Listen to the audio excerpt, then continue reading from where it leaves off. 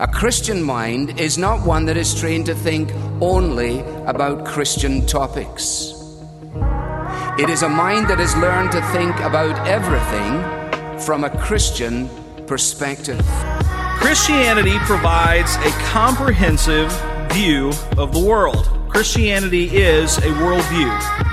Worldviews are the grids.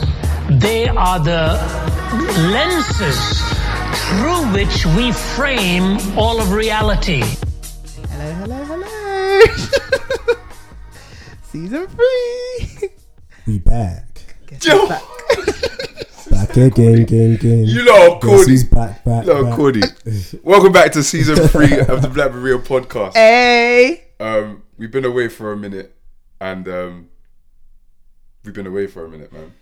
So in the room we've got Damien Israel and yours truly, you know. Kanye West doesn't like black people. Oh my days. I cannot. Okay. So season 3, what can people look forward to? That's a good question. I think even in the amount of time that we've been away, so much has happened. So we're really excited to come back and open up some of these conversations. I think the way in which topics are readily coming up, it means that we should be looking to have a greater purview again on how the scriptures can speak to a range of issues. So like today, I think we've got a lot of stuff that we wanted to talk about. And I think that's what we can look forward to, more thoughtful, more wide-ranging conversations, hopefully. Yeah. We definitely want to see a lot more listener interaction. I think that would be something that would be really helpful, just in terms of directing the conversation on our end, but also trying to see people engage with the topics that we're talking about, seeing some different responses, so we don't end up having just a cocoon hearing our own voices. We want to see how people are responding to what we're putting out, but also see how we can be challenged in terms of our own Christian walk, because I don't think we just come to do this to educate or engage other people. We also want to learn from people that are listening to us too, where we can. So hopefully just more wide-ranging conversation. Israel? Completely agree. I don't actually know what to add to that. I mean, we want to make improvements from season 2, and we want to make it more engaging, more fuller. I think personally on my side as well, making sure that we actually interact a lot more with the content, which I think obviously benefits us, but it benefits the listeners as well, and then make sure we're fulfilling our goal more faithfully. So yeah, more of that really. More life. Yeah. And some banter sometimes if necessary. We made it sound so serious. That is true. I just realized, you know. It's a podcast, guys. So okay, what are we talking about today? So that quite outlandish statement I made about Kanye West is actually, I should preface that by saying, according to some people, Kanye West doesn't care about black people. So if you've recently been following Kanye West's stream of consciousness on Twitter, where he's been engaging Donald Trump, US president. Some people don't even refer to him as Donald Trump, they just call him 45. Wow. And I wouldn't necessarily say his support of Donald Trump. I would probably more so say endorsement of some of Donald Trump's policy, the Make America Great Again campaign, which is obviously an issue for a lot of people. Some stuff that was quite hot topics while I was away in the US. So I was following on Twitter, stuff like well, we'll get into that. Maybe we'll start with Kanye West and Donald Trump, and then we'll just see how the conversation flows. Okay.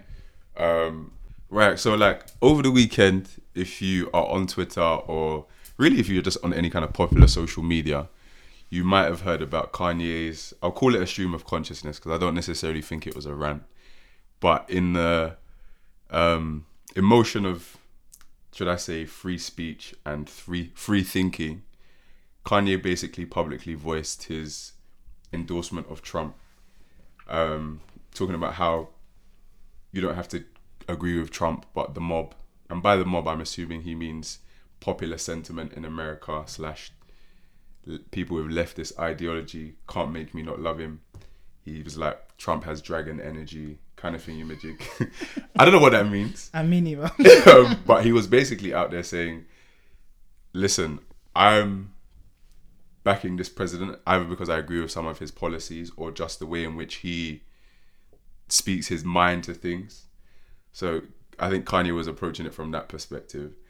And Kanye got a bit of backlash. Kanye got quite a lot of backlash from some popular celebrities, but also from swathes of, I would say, parts of the black community, as well as, leftist leaning, I'll actually say non-conservative ideologists. And so I was going to ask you guys, do you think that Kanye's endorsement of Trump and the kind of Make America Great Again campaign is problematic?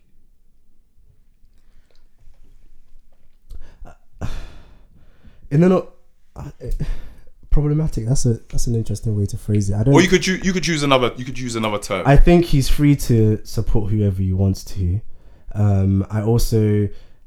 I think some people are starting to do this as well. I also don't like the fact that intentionally or unintentionally, I don't like the fact that people who make their name through music or sort of like the art industry are implicitly political spokespersons.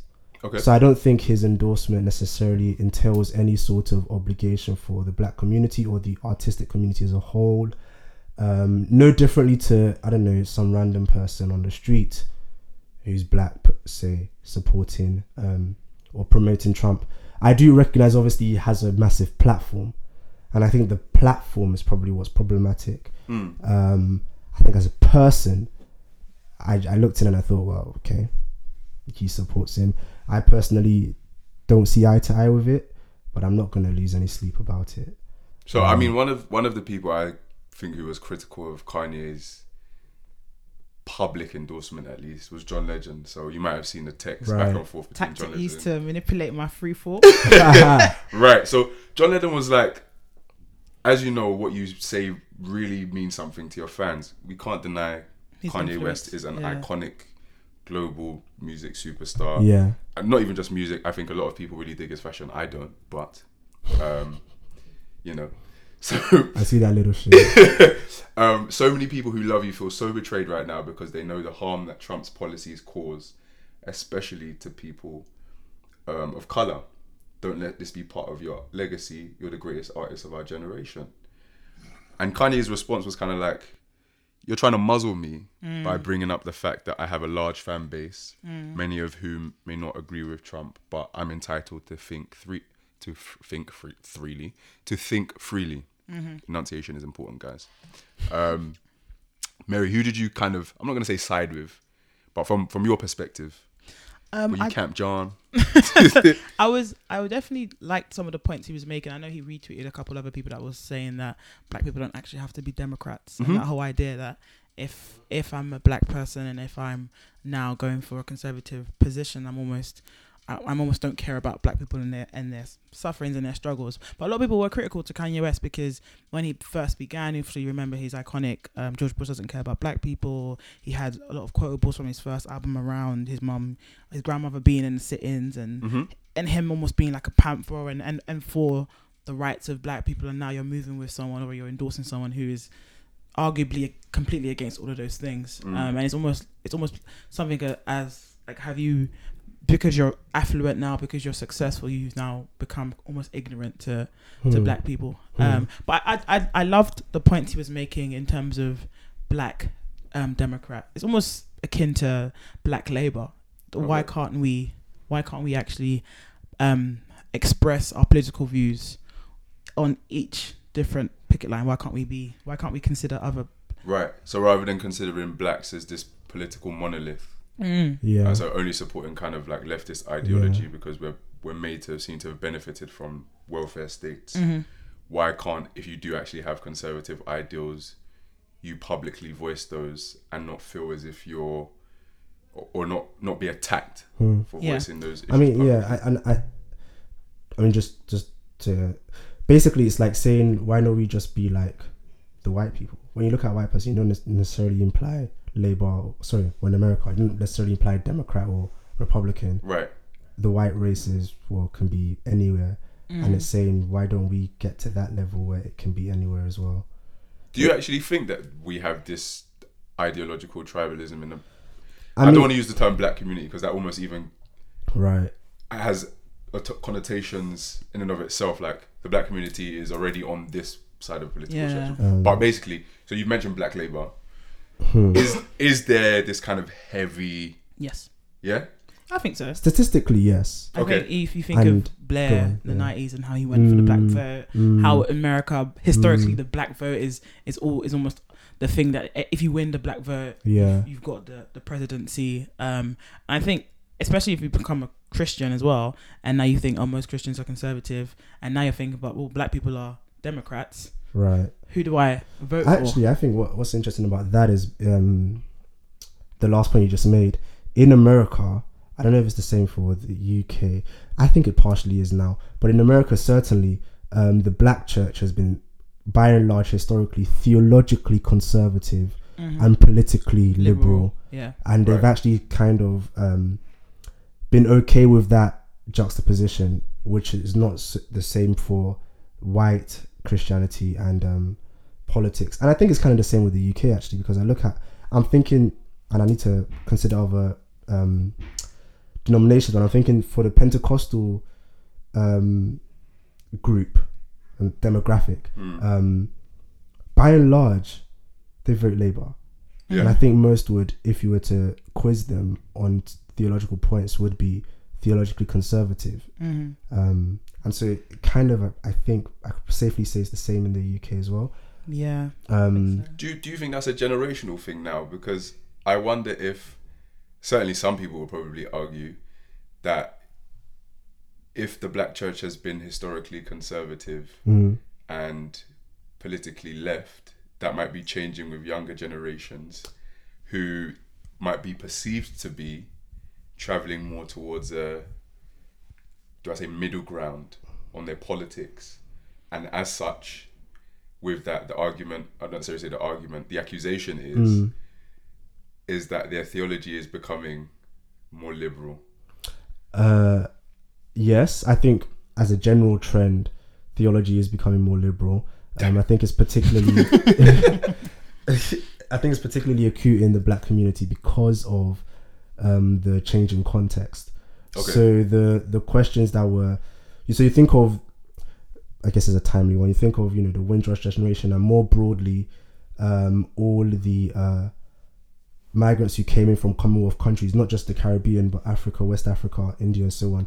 And those who were Christians who came were very much, conservative theologically. And you look at their children and their grandchildren now, because the context has changed, it's meant that the questions they're asking and answering are very different, which has led to different consequences.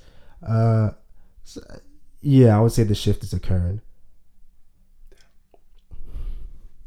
Yeah, I think it's hard. It's hard for to kind of agree totally with Kanye, because his endorsement of Trump, or his support of Trump, almost like validates Trump as a person, which is, we all have issues with Trump as a character, and then his policies as well. And for a black person in America, you're thinking, how could you support his policies, and how can you actually support him as a person? So it's like, why are you supporting this guy? Because he's your friend, or? So okay, I'm gonna try and divorce what I actually think Kanye was doing. I actually just think Kanye is doing this ahead of a big album push. He's got like 5 or 6 artists under him also releasing music come June, and so he just thought, listen, I think this is just mass marketing, not entirely, but people know that controversy sells, particularly in this day and age. The hysteria that can be generated on social media can carry any project or thing that you're doing miles further than your standard kind of album listening party, yada yada yada yada. Right. So I actually think that played a part in Kanye's philosophy.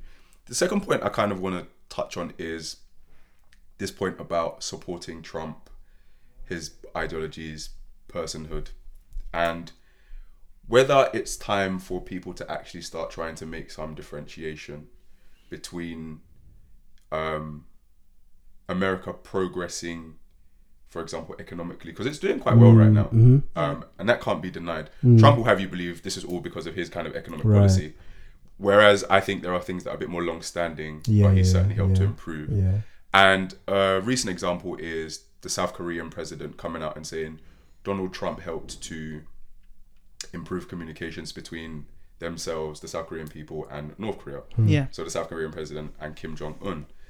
And I don't necessarily know that it was Donald Trump that brokered those deals, but for the South American president to publicly state that he helped in those kind of conversations, I wonder if it's time that we don't necessarily discard, because we can't. I think so many of the things that Donald Trump ran his presidential campaign on, so for example, the very gross immigration policies, the stuff that came out about how he spoke about women, all of those kind of things, I don't necessarily know that we can divorce that from his personhood.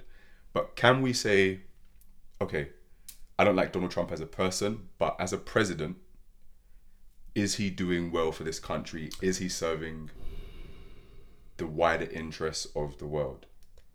I think when he was elected, I think for a lot of Christians were very much, he's our president, this is God's Right. will, let's pray for him, let's hope he prospers, and let's hope he doesn't do anything to destroy the world and the church. And I think from that perspective, then you could take some positives in sense of he has done some things that could be noted as positive and good.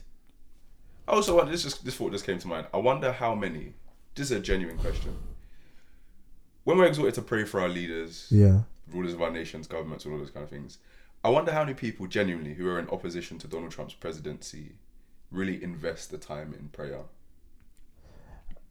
Can we be honest with ourselves and say that, okay, in this room, Right. I can't speak generally. He's not my president. He's really He's going not to your- call us out. he's not your He's gonna call us president. out. Okay. Theresa May. He's not your president or prime minister, but I get what I you think know what I mean? Leader you of the know what free I world kind think. of I thing, think I don't think that many people who are in opposition to Trump actually pray for him in a meaningful way.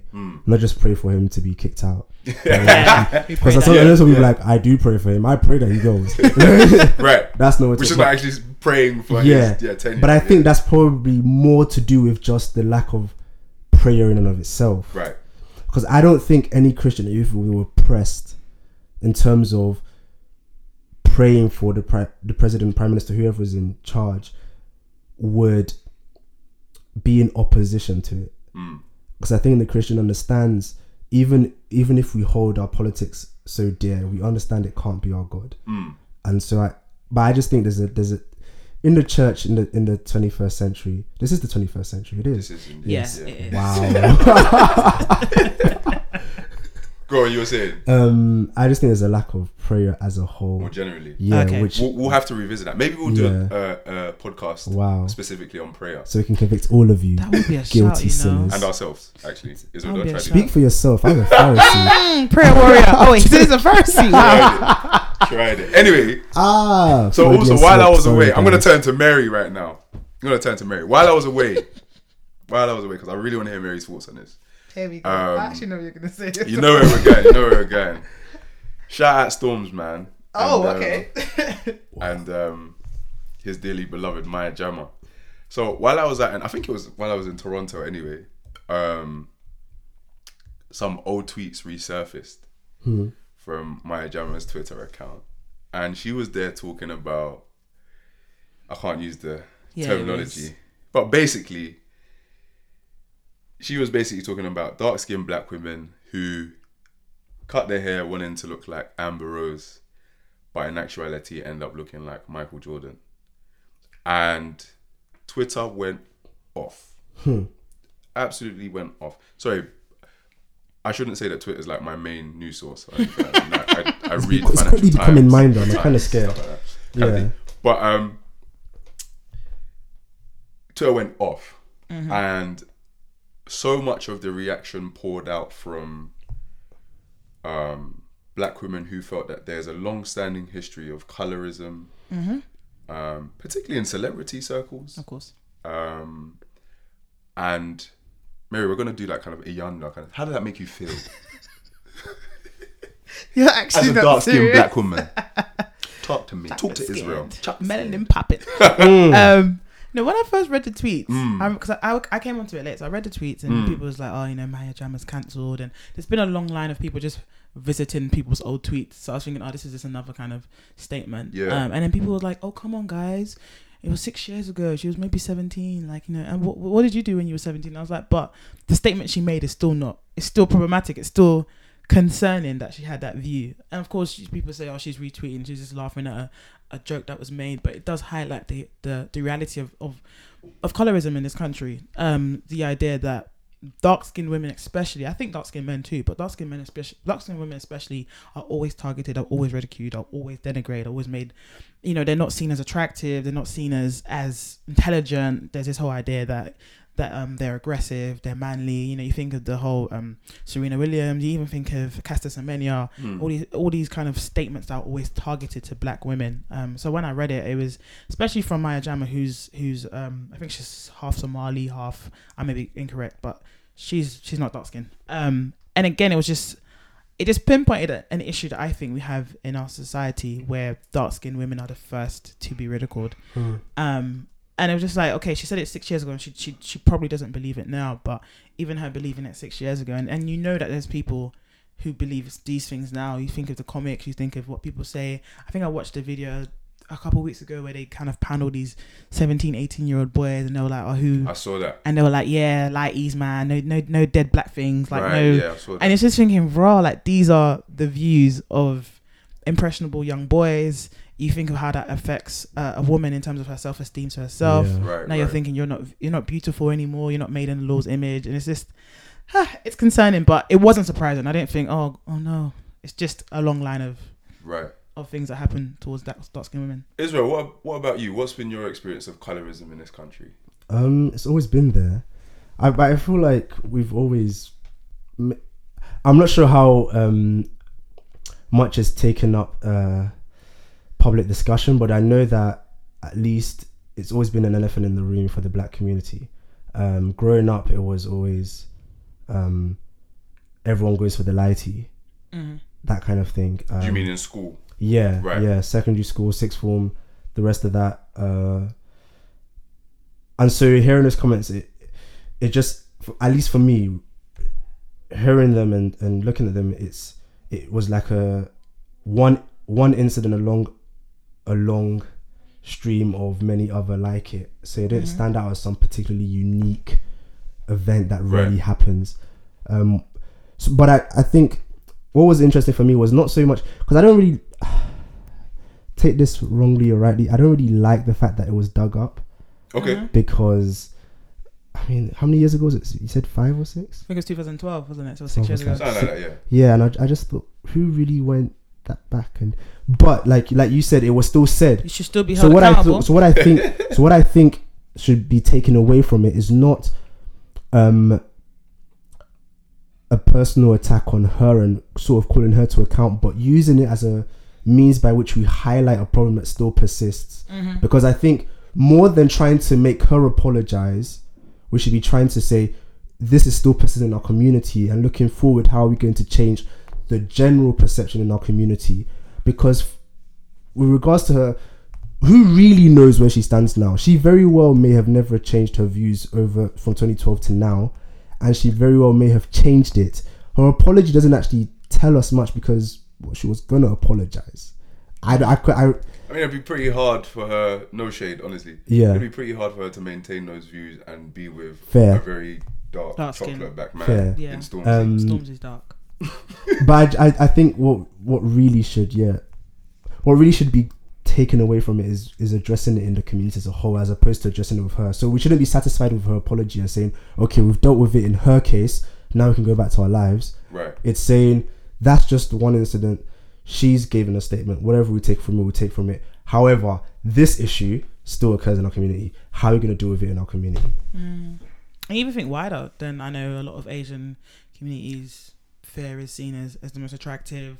Like, so it's not just within the black community, it impacts the Asian community as well. You just think, wow, like, it's just, I don't know where colorism has come from, but it definitely does still reside in our community, or in our country, where dark is almost seen as, black is seen as whack, and light is seen as white, as right. And it's like, how do we fix that? What do you think, Dan? How should we fix colorism? Yeah, how do we correct it? Must be like a correct view of what we need is image a bearers. Government program. No, well, I think that's the first thing that we need to do, is to reiterate that all people are made in the image of God, and so have the dignity imbued with that same sense of beauty because they are divine image bearers. I think there also needs to be an historical appreciation of why perhaps some skin complexions are preferred to others. Is that white supremacy? Not necessarily. That wasn't the line I was going down. But I think there is a historical connection between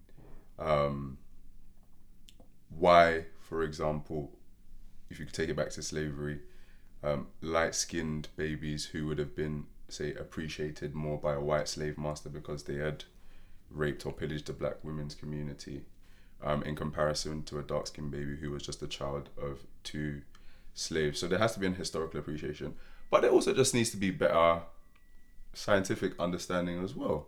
So I'm not a science teacher. I'm gonna kind of throw this back to Israel. Hopefully he knows why melanin is different and stuff. But so that there's no kind of superiority complex in anybody's mind, and this is more generally on skin color.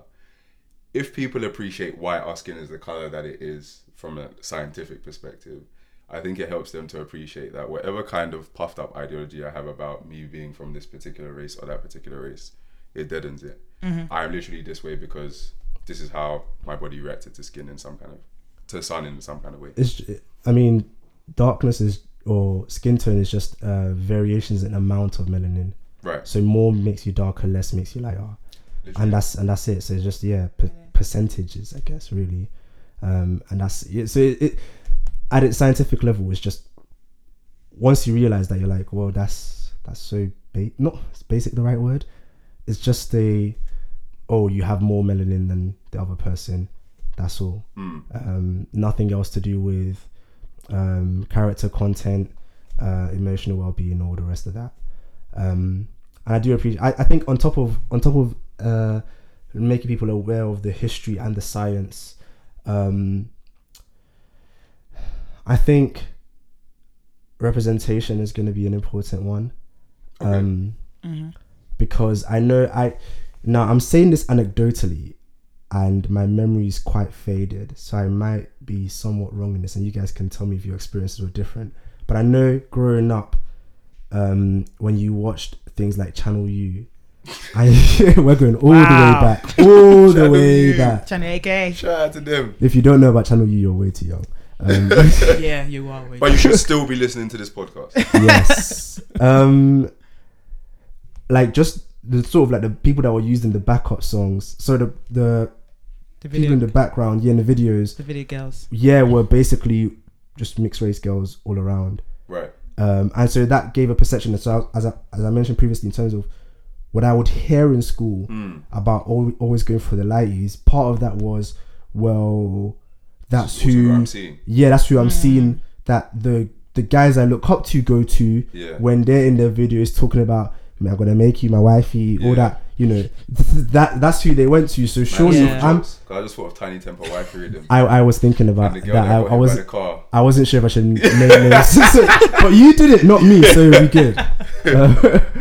But things like that, because literally you're looking up to him and you're thinking, that's his wifey. Who do I want for my wifey? Right. Something like that. Right. Someone like that. So, wow. Even when you I'm tired. Yes, someone like that. I think representation does matter, because of course Black Panther, Wakanda Forever, but a lot of people have said that its cultural significance is the fact that the women in the film are dark skinned. Yes, that was important. Just natural hair, dark skin, melanin popping, killing it, and what that means for a lot of people watching the film is that their idea of beauty is completely redefined. If you're someone that you think, to be a certain skin tone, or to be a certain way, or to be a certain height is what beauty is, and then you watch this film, you're thinking, oh, okay, cool. And I remember people even saying stuff like, oh, my daughter watched this film and said, oh, she's so beautiful, and now she's being impacted. And it's just little things like that I think could go a long way. Right. I was going to ask you, like, this is not me trying to play devil's advocate. Should it matter to you as a Christian? Yeah. Just more broadly about colorism. I mean, in the grand scheme of things, not necessarily how does it impact you, but should it be a concern for you when, for example, a 6-year-old tweet is dug up about dark-skinned women and you're a dark-skinned woman, but your sins are forgiven. You have the righteousness of Christ. Mm-hmm. Look for a new heaven. It's one of those things where it needs to be considered as a genuine issue that affects people. So which means that if I'm going to use this example, it's the one that comes to my mind. I know there's other cases. If I'm a pastor of a church and a woman comes up to me talking about her struggles in terms of self-esteem or self-image, all those issues broadly, and they mentioned that it wouldn't be sufficient for me to say, well, you're just think about your union with Christ, get over it. Tell them. Although I have to say that. Yeah. But what I have to do is I have to factor in an issue like colorism and say, okay, here's how the gospel addresses colorism, as opposed to saying that's not really an issue now, okay? Because there is been some sort of, again, there's a scale, so I'm using this word cautiously, but there's been some sort of trauma on the lower end. So I don't want to try and bring every type of trauma into one bag. But there has been some sort of impact and trauma because of these experiences which have to be addressed. And so things like that, I think that's where it's going to come into play on an individual level more so. As a Christian, you're thinking, okay, how's this relevant to Christianity?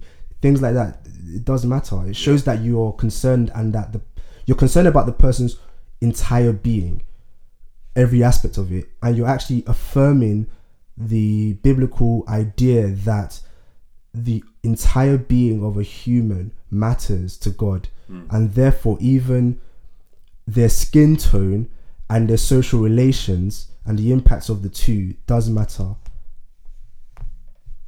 Israel, has anyone ever told you make a good pastor one day? He's got past his heart, doesn't he?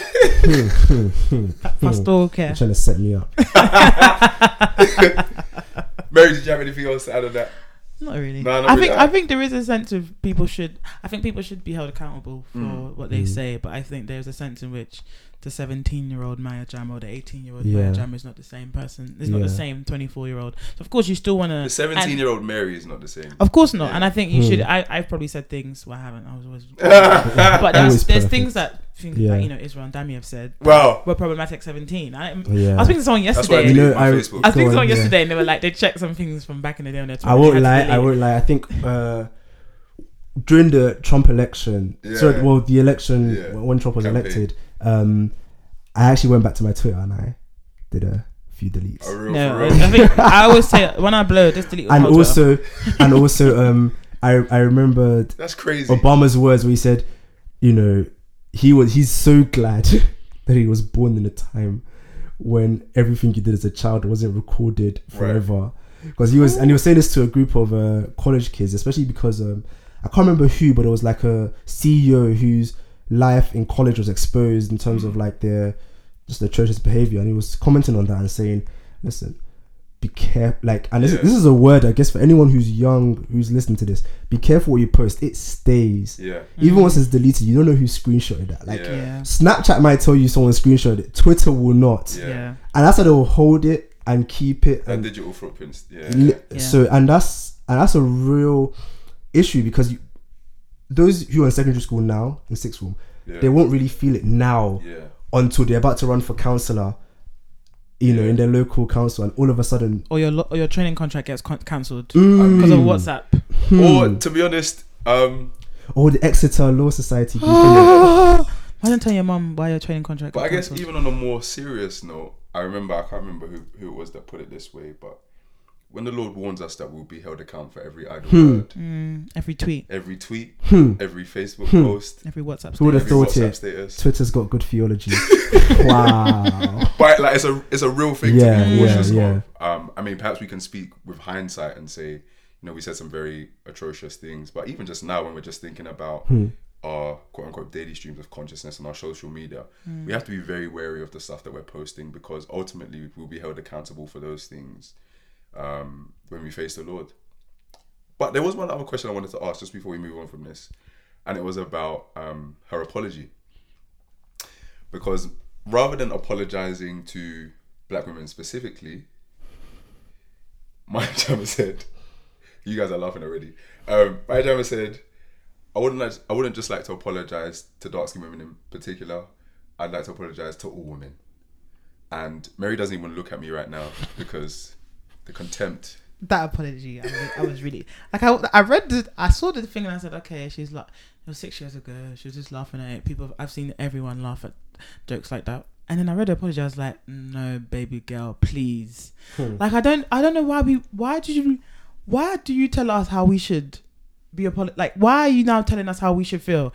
I'm not apologizing to dark skin women, I'm apologizing to all women. Well, but you offended black women, right? So you should apologize directly to them. Yeah. Don't make this now a big kind of PR stunt where you want to empower women. You wasn't empowering black women 6 years ago when you made that statement. So apologize, and she realized that because she did another statement. But I think a lot of times when people release these statements, it has to just show you're repentant, say you're sorry, and you'll change and move on.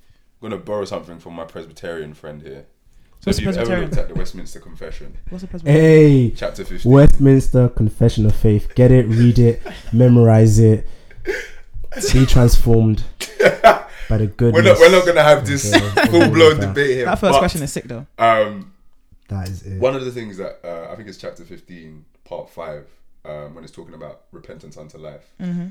Men ought not to content themselves with a general repentance, but it is every man's duty to endeavour to repent of his particular sins, particularly. Talk there. Let that be a word. That whenever, for example, you offended somebody or a group of people, be mindful to repent or apologise to those individuals who are particularly affected, as opposed to just some kind of general, just throw it out there kind of thing. Whoever catches it, it catches. But actually, you don't deal with the issue that you caused because of your. This is the thing. This is one of the things I try to communicate to anyone I'm speaking to, because this applies obviously like already mentioned. It applies to the whole race discussions that's been happening about all lives matter, Black Lives Matter, and the rest of that. One of the things I try to one of the examples I use is that we actually use this across the board when it comes to one-to-one relationships. So, for example, in marriages, when you go to marriage counseling, you will hear things like, if your wife is upset about something, apologize for the particular thing you did. Don't just say sorry, because the immediate response you're gonna get is, what are you sorry for? Yeah. Particulars. And so we understand the idea of it. Yeah. I think the problem is, and I guess in her case as well, was that applying it to every context. It's not just for your romantic relationships and one-on-one familial relationships or friendships, but it's for your social media actions and your politics. Be particular. Don't make it a broad statement that basically waters down the impact of what would have been a credible and legitimate apology. But I think it's unloving, because I think when she issued the first apology, when she issued the second apology, people were like, she's cancelled. I was like, it's unloving to see someone apologize and assume that it's not genuine. Like, I think love hopes the best. Right. So if someone's apologized and you can tell they mean it, they're sincere. Of course, we can't tell that over social media, but you can assume. But people are now saying, no, you're still cancelled. I hope you lose your jobs. Right. So that's from the perspective of the people who are reading the apology. Yeah. Right. Okay. And I just think if someone came up to me and they apologized for something, I don't walk away thinking, did she really mean it or she didn't mean it? Right. There's nothing more that can be done. You can't read their heart, and so you have to believe that it is, like you said, you have to believe that it is the truth. Hello. It's Israel. Thank you for listening to the Black Berea podcast. We are so glad that you're here. Season 3 has begun with a bang, and we are looking forward to all the coming episodes. But just a quick reminder, make sure that you like, share, and comment on our releases on Facebook, Twitter, Instagram. Make sure that you share it with your friends and family. Rate and review us on iTunes. Check us out on SoundCloud and every social media outlet there. We're also going to be releasing some new videos on the website soon, www.blackberea.com. Also on YouTube as well, so make sure you check them out, be looking out for them, and share them with a friend. Have a group discussion about the videos and the content. Let us know your thoughts. Email us at blackberea@gmail.com. And listen, the first person to email us will get £10 voucher from Domino's, courtesy of Mary. That's a lie. Yo. Actually, a lie. Okay, and we're back. So I think we should talk about Chimamanda Problematic Ngozi fave. Adichie. We've spoken about her in previous episodes, such as the Feminine Appeal. But she essentially had a sit down with Hillary Clinton, and this is what she said. I just want to hear you guys' thoughts on it. So she said to Hillary Clinton, "In your Twitter account, the first word that describes you is wife, and I think it's mum, and then it's grandmother. And when I saw that, I have to confess, I felt just a little bit upset. And then I went to look at your husband's Twitter account, and the first word was not husband." And she basically spoke to Hillary Clinton and told her, "I think the reason why you do this is because you're just trying to placate." I probably said that wrong. Placate all the men and women who will not vote for a woman unless they see her first in domestic terms. So, what do you guys think of what she said? Why is it wife first? I thought that I thought that was too much thought policing. Tactic used to manipulate her free thought, or Kanye's got into. I love that quote, by the way. I was just my first thought was, okay, she wrote wife as the first thing. We obviously there's nothing to tell us as to her reasoning why Hillary Clinton, and I'm pretty sure about this. I didn't actually do my historical research, but I'm pretty sure Hillary Clinton is probably the most accomplished female politician in America to history. Quite possibly. And so when I heard the Chimamanda's comments, I just thought to myself, it's Hillary Clinton. I mean, but that's more reason for her to. When we hear Hillary Clinton, I don't think anyone has ever immediately thought wife.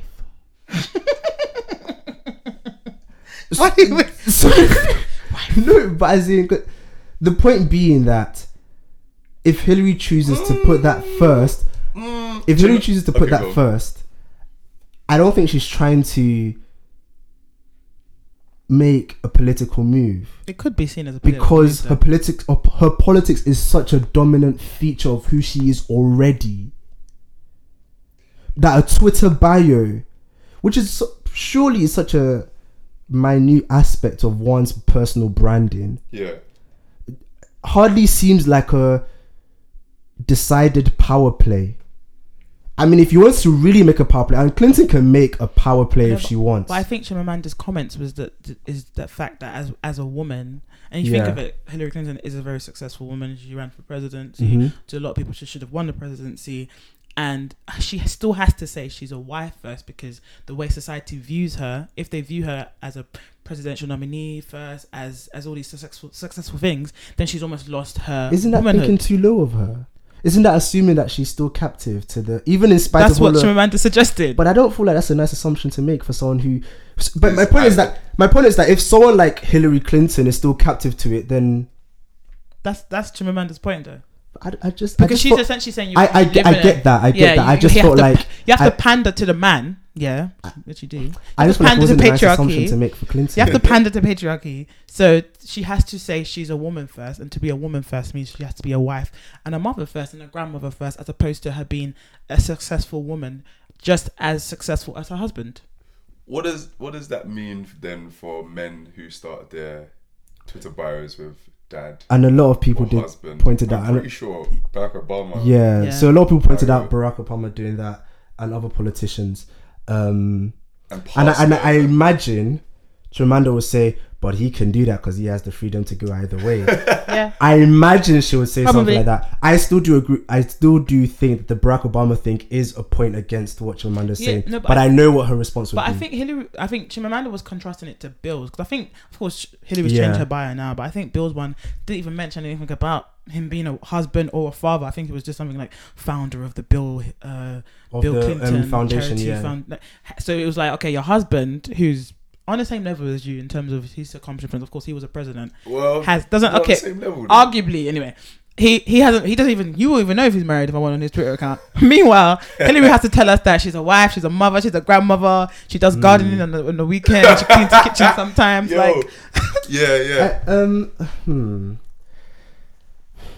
I just looked at Michelle Obama's Twitter bio. What does Michelle say? And she starts with saying girl from the South Side and former first lady, then wife, mother, and so on. So maybe there's a sense of it being reversed when you contrast the two couples.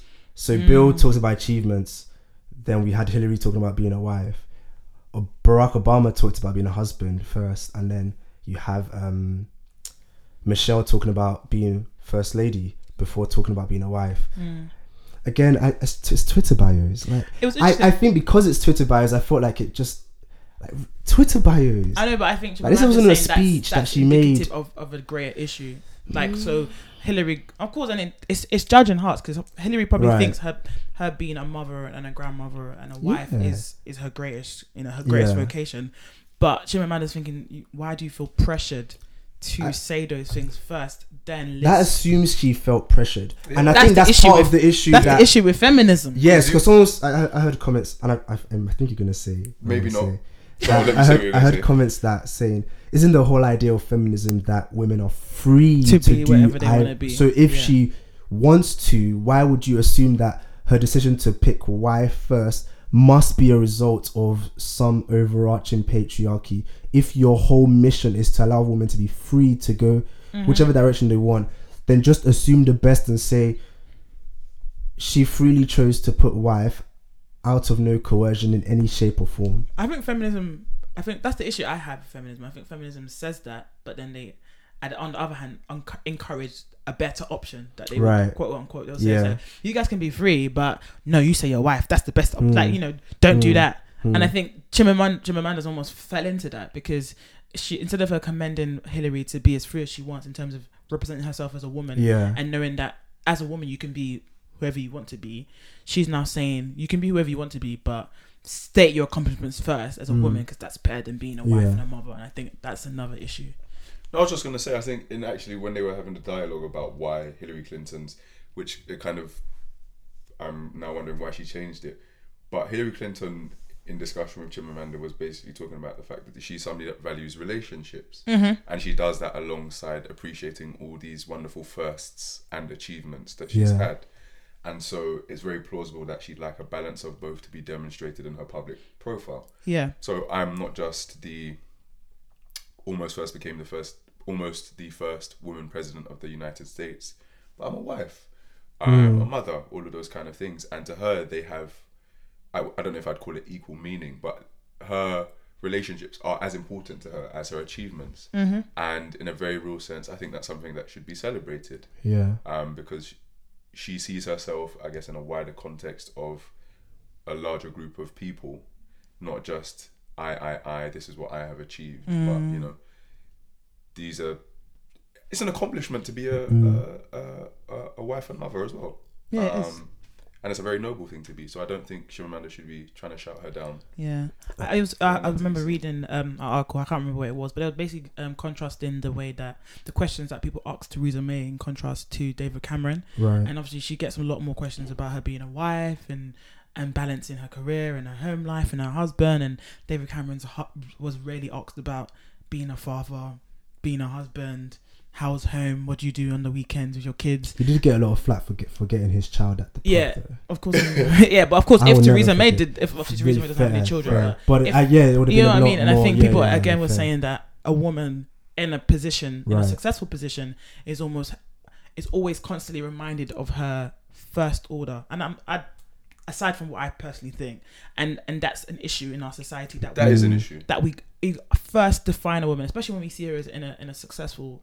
In a role that's very kind of powerful, we say, okay, actually let's bring her back to society, because remember you're a woman, so think of your home first. But then arguably, I mean, the way Chimamanda created the sort of dichotomy between being defined by your achievements as opposed to your relationships and so on, almost felt like she had been listening to Tim Keller. There we go. I knew you were going to bring no podcast goes by. No, honestly, not mentioned. Listen, like I was like, wow, you really set yourself up to be responded to by Tim Keller. Because I remember Tim Keller in a sermon. So I'm saying his name because I don't want to steal credit. I don't want to make you think that Israel thought this up. I really didn't. But he gave an analogy of when he was speaking to a woman, a lawyer in Manhattan that goes to his church, and she was talking to him about her recent conversion and becoming a Christian and all the hurdles she's faced. And one of the things she talked about was, when she was in work, there was a guy who was telling her, you know, why is it that you're so involved with relationships and that you don't do all these extra hours, that you know, do flexi hours and stay at home, you know, then you want to be free. Basically he was telling her, be more, you know, feminist in terms of your philosophy, go out there, achieve, like, don't feel like you have to, basically, like, maybe a more blown up version of what Chimamanda was doing. Don't feel like you have to define yourself by a wife and all this stuff. Go out there, achieve. And she said, so let me get this right. You're telling me I'm making an idol of my relationships in terms of my family and letting that suppress me, but you want me to get rid of that idol to make an idol of my achievements and basically have that define me, so that when I lose my job I can then be crushed because I've made my work my idol. So you basically want me to swap idols is what you're telling me to do. And obviously Tim's point in the sermon was both are idols. Yeah. The Christian alternative isn't we're going to side with one or the other. For men and for women, whichever one you pick, you're picking an idol. If a woman has geared all her life around being a mother, a wife, a sister, and so on, when the family goes, or when the child doesn't, you know, reach where you wanted them to be, when the husband turns out to be some sort of like mess or something other than your vision, that's going to crush you. If your idol's your achievement, that we're saying, for example, is something that men go for, when your job fires you, when you lose your salary, when you become a disgrace, that's going to crush you as well. Either way, I think the Christian picture would take almost the third way and saying both are good and both should be valued in terms of the creational position, but ultimately your life is hid with Christ in God, apart from either one or two, which means whether they come or go, who you are as a person is rooted in Christ, and that way you're free to actually be more truly a wife, mother, and more truly a successful business person, politician, and the rest of that. That was dope. That was actually dope. So 22nd of April 2018 was the 25th anniversary of Stephen Lawrence's murder. And BBC released a really good 3-part documentary on the case, the trial and the conviction, and almost the aftermath and the impact that it had on UK. So I think the documentary was called The Murder That Changed the Nation. Yeah. And from that was a lot of things around, you know, the Macpherson report, which was where the police was labelled institutionally racist, and just the uproar of, you know, the Daily Mail labelling them as murderers, and just people's thoughts around Stephen Lawrence and what that meant for the UK and racism. So yeah, what did you guys? Any of you see the documentary? What did you think about it? What was your thoughts generally? I mean, just personally, it was quite surreal watching it because I grew up in the area. Not to bay out where I live too much. Even though you have an idea now. Ish. You've already got like a 5-mile radius.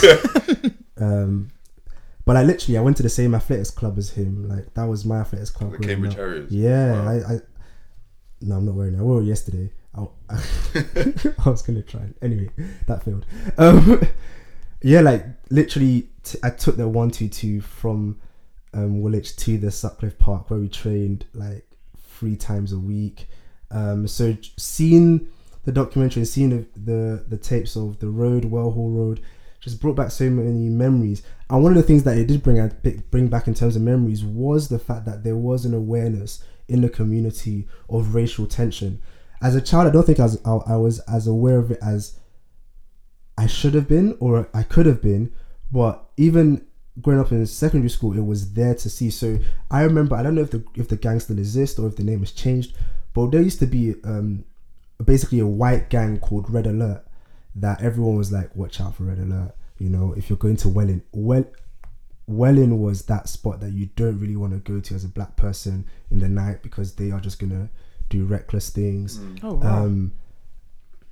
Again, I don't really hang around there. I don't know how much has changed from that, but it brought back all those memories of just kids holding themselves accountable to be streetwise in certain areas, because you knew, okay, there was some sort of tension going on in Eltham or in other parts that you don't really want to mess around with. So stick with the Thamesmead, Woolwich, these areas which are more predominantly black, as opposed to going down the Bexley side and the Eltham side, just to be safe. So it brought back all those memories, which was kind of, one of those moments where you look back and you become more aware of your experiences that you were previously blind to. You're like, oh wow, it was that's kind of deep. But yeah. So for me, when the documentary was first aired, I was away, but I'd seen the outpour of emotion online, and I mean, one of my group chats, like one of the boys that posted it, or just let everybody know that the documentary was showing, was talking about how he's almost brought to tears by the grave injustice that was the murder of Stephen Lawrence by a racially motivated group of white men. And interestingly enough, I watched it, all 3 parts of the documentary series, on Friday, and then was driving through the area on Saturday. So I didn't necessarily go down Well Hall Road, but it kind of dawned on me I'm in the area in which Stephen Lawrence died.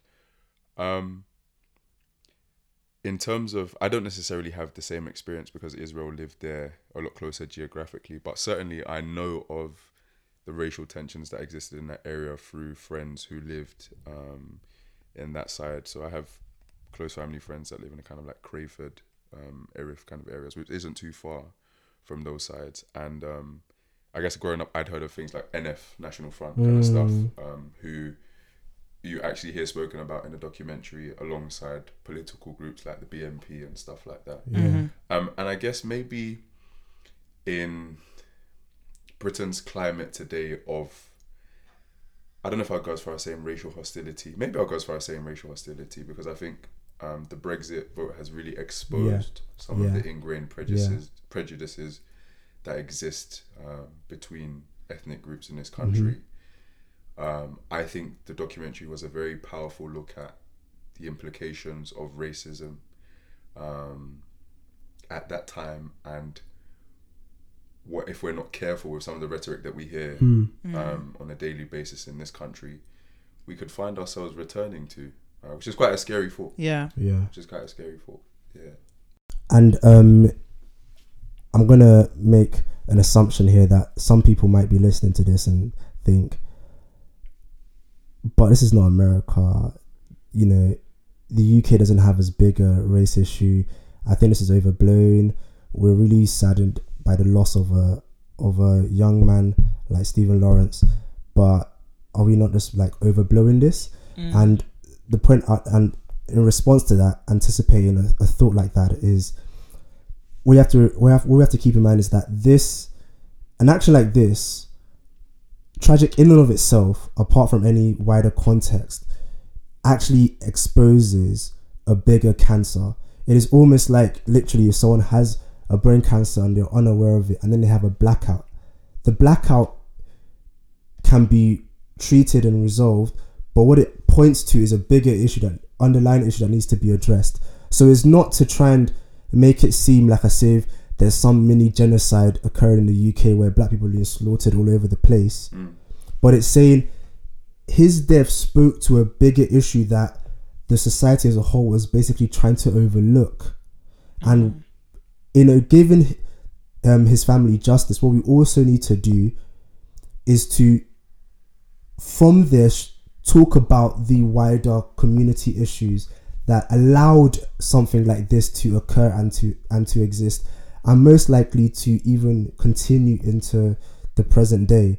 And I think that's, it was in the documentary as well, talking about the fact that it exposed so much between the black community and the police, for example, in terms of relationships. It exposed so much in terms of trust in the government. The whole, and again, this is probably more pertinent right now, especially because of the Windrush controversy. You had, people who came from the Caribbean to look, to work hard and to contribute to society, give their hearts to this country, and then to get back from this country, spit and hostility. And that whole dynamic is what's been unfolding because of this. It's not to say the death isn't important. Of course it did, and that was a shock. But it's that with the other issues that are exposed that's why it's become such a talking point in terms of race relations in the UK, and even why, you know, rightly done by Theresa May, that if I'm correct in saying, you know, April the 22nd was made Stephen Lawrence Day. Yeah, so it's a day of commemoration that will be observed moving forward. Yeah, because it's pointing to a wider issue that we need to address for the well-being of the people of the United Kingdom. And I think so. One of the things when you're just talking about some of the issues that unfold in the documentary was how relations are between Black Britons and the police. So in the instance of Stephen Lawrence's murder, it was the Metropolitan Police Service, which is the police service that serves London. Yeah. But more generally, just how Black people in that area, and I guess more broadly across the UK, view the police. And they interviewed a group of boys who lived in Stephen Lawrence's area in 1993 or 1994, and just asked them, you know, what do you think about the police? Because the Metropolitan Police Commissioner at the time, I think his surname was Condon or something like that, came out and basically said, one of the ways in which we can improve the trust, we can improve the barriers that exist between us, is by having more Black people join the Metropolitan Police Force.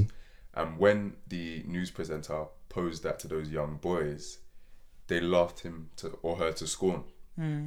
And despite the progress that has been made in terms of race relations in the UK since that time, I'm not convinced that if that same question was posed to a group of young Black men on the street today, you'd get a different response. Yeah. I had a very brief conversation with some brothers and sisters at church yesterday just about what their own personal encounters have been with police, shared some of my own experiences, and I think, and I'm speaking very generally here, so I mean, if you have a completely different view, please comment, respond to this. I think there still exists on quite a large scale a mistrust or you know, just an aversion to the police, because I'll use an example of some of the argumentation I've heard with the knife crime that we've seen recently. The knife crime epidemic is hugely problematic, and a number of people have come out and basically said, I don't necessarily argue this to be the case, but a number of people have come out and said one of the reasons why this knife crime epidemic is continuing as it is because they feel that, particularly from the police services, they're not seeing this as big an issue as it is. Do you know what I mean? So because of the relationship that exists between the Black community and police services in the UK, Black people are not really being seen as victims. And so more of the calls are for the Black community to sort themselves out. Rather than the police, who are there to protect and serve these young Black boys who unfortunately are falling victim to murder, going into those communities and helping to address whatever it is, those tensions between rival gangs, all of those kind of things. The Black community is almost being told, you're left to your own devices on this one. Sort out your issues with fatherlessness, sort out your issues with drugs, sort out your issues with unemployment, and we'll almost just exist as another island just to, you know, see that everything's going okay without actually delving deep into those communities. So I think from that perspective, there is still a general mistrust of the police and Black communities. I'm not anti-police, but I couldn't say that I'm pro-police, and that's because of the issues that I've had with the police in my own experience, both as a victim of crime.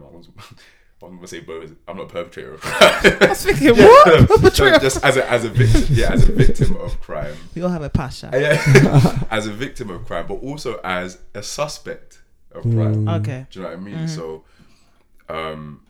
I've been on the receiving end of some quite horrific incidents with the police and just by criminals, right? And you're kind of in a catch-22 situation.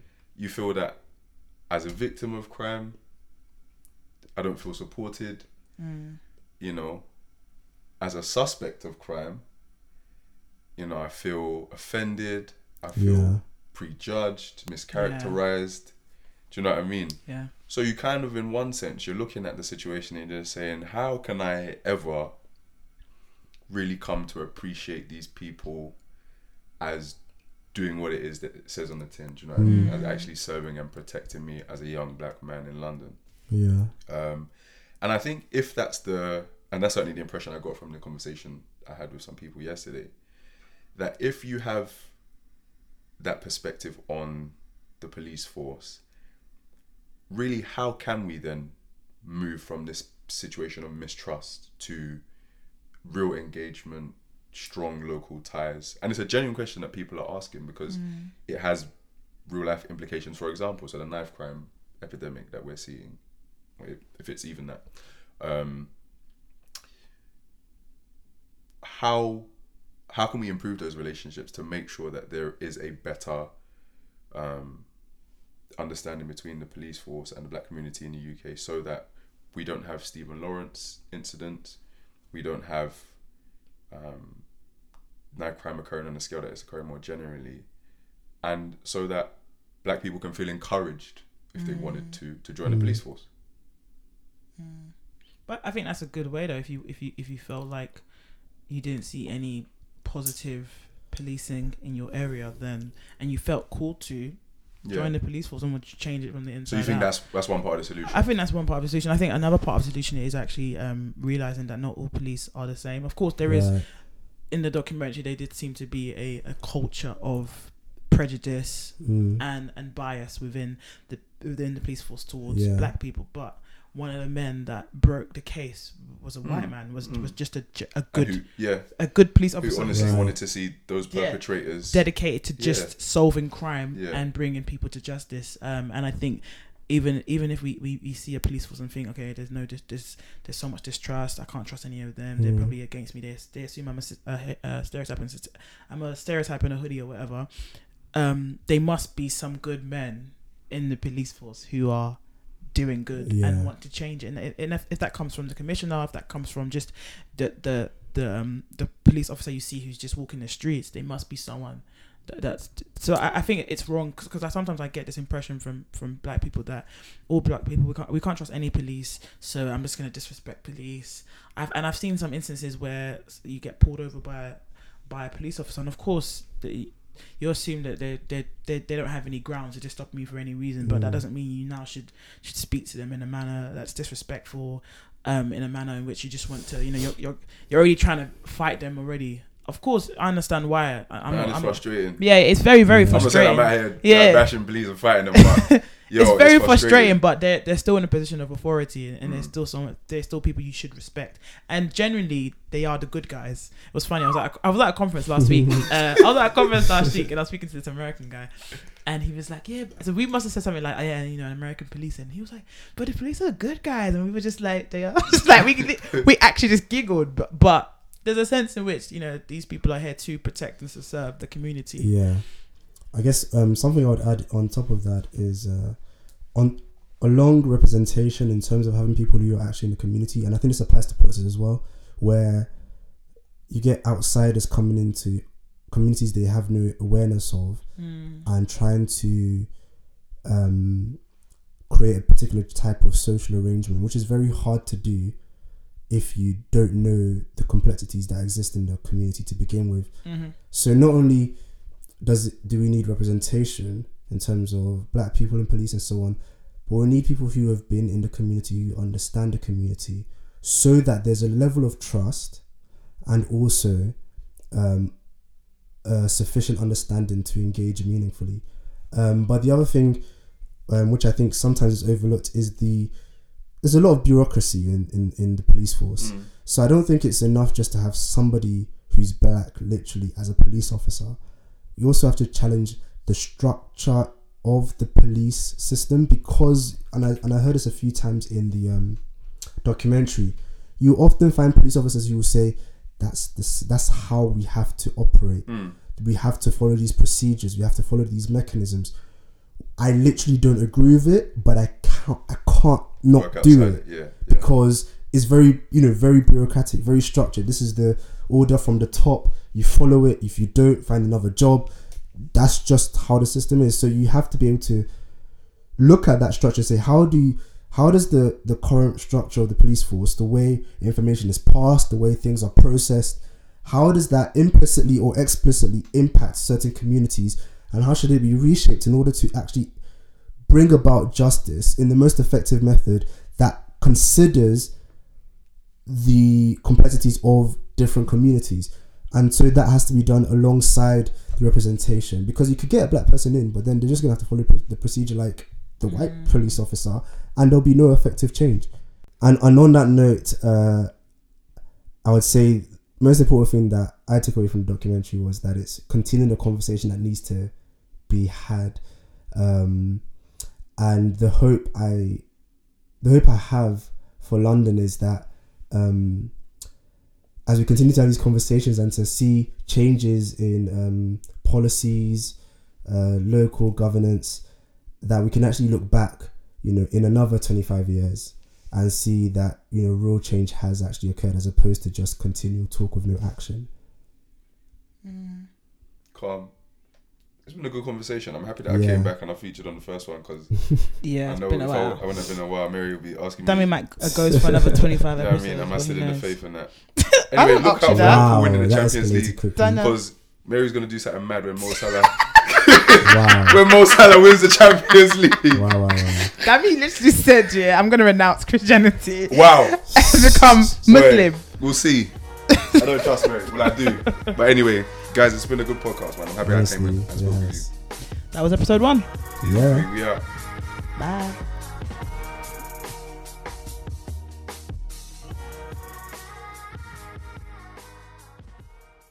If you want to run for councillor, no, actually, on that note, elections for local councils in London are on the 3rd of May, so that's tomorrow. If you're listening today on the Wednesday when the podcast episode was released. If you're listening on Friday, shame on you. Shame on you. We don't need politics, we've got the church. Oh, that is such a spanner in the works. Don't do that. But seriously, go out, make sure you look at who the councillors are up running for election.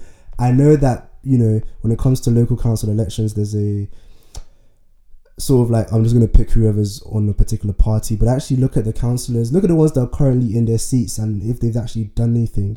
Because if they're not doing anything, they're getting paid over 10k a year for sitting down. That is not worth our money, okay? We pay too much in taxes to have someone sit down in the centre just to do nothing. You were recording this like properly. Can we just go? That's a rant. So make sure you actually pay attention to who's running.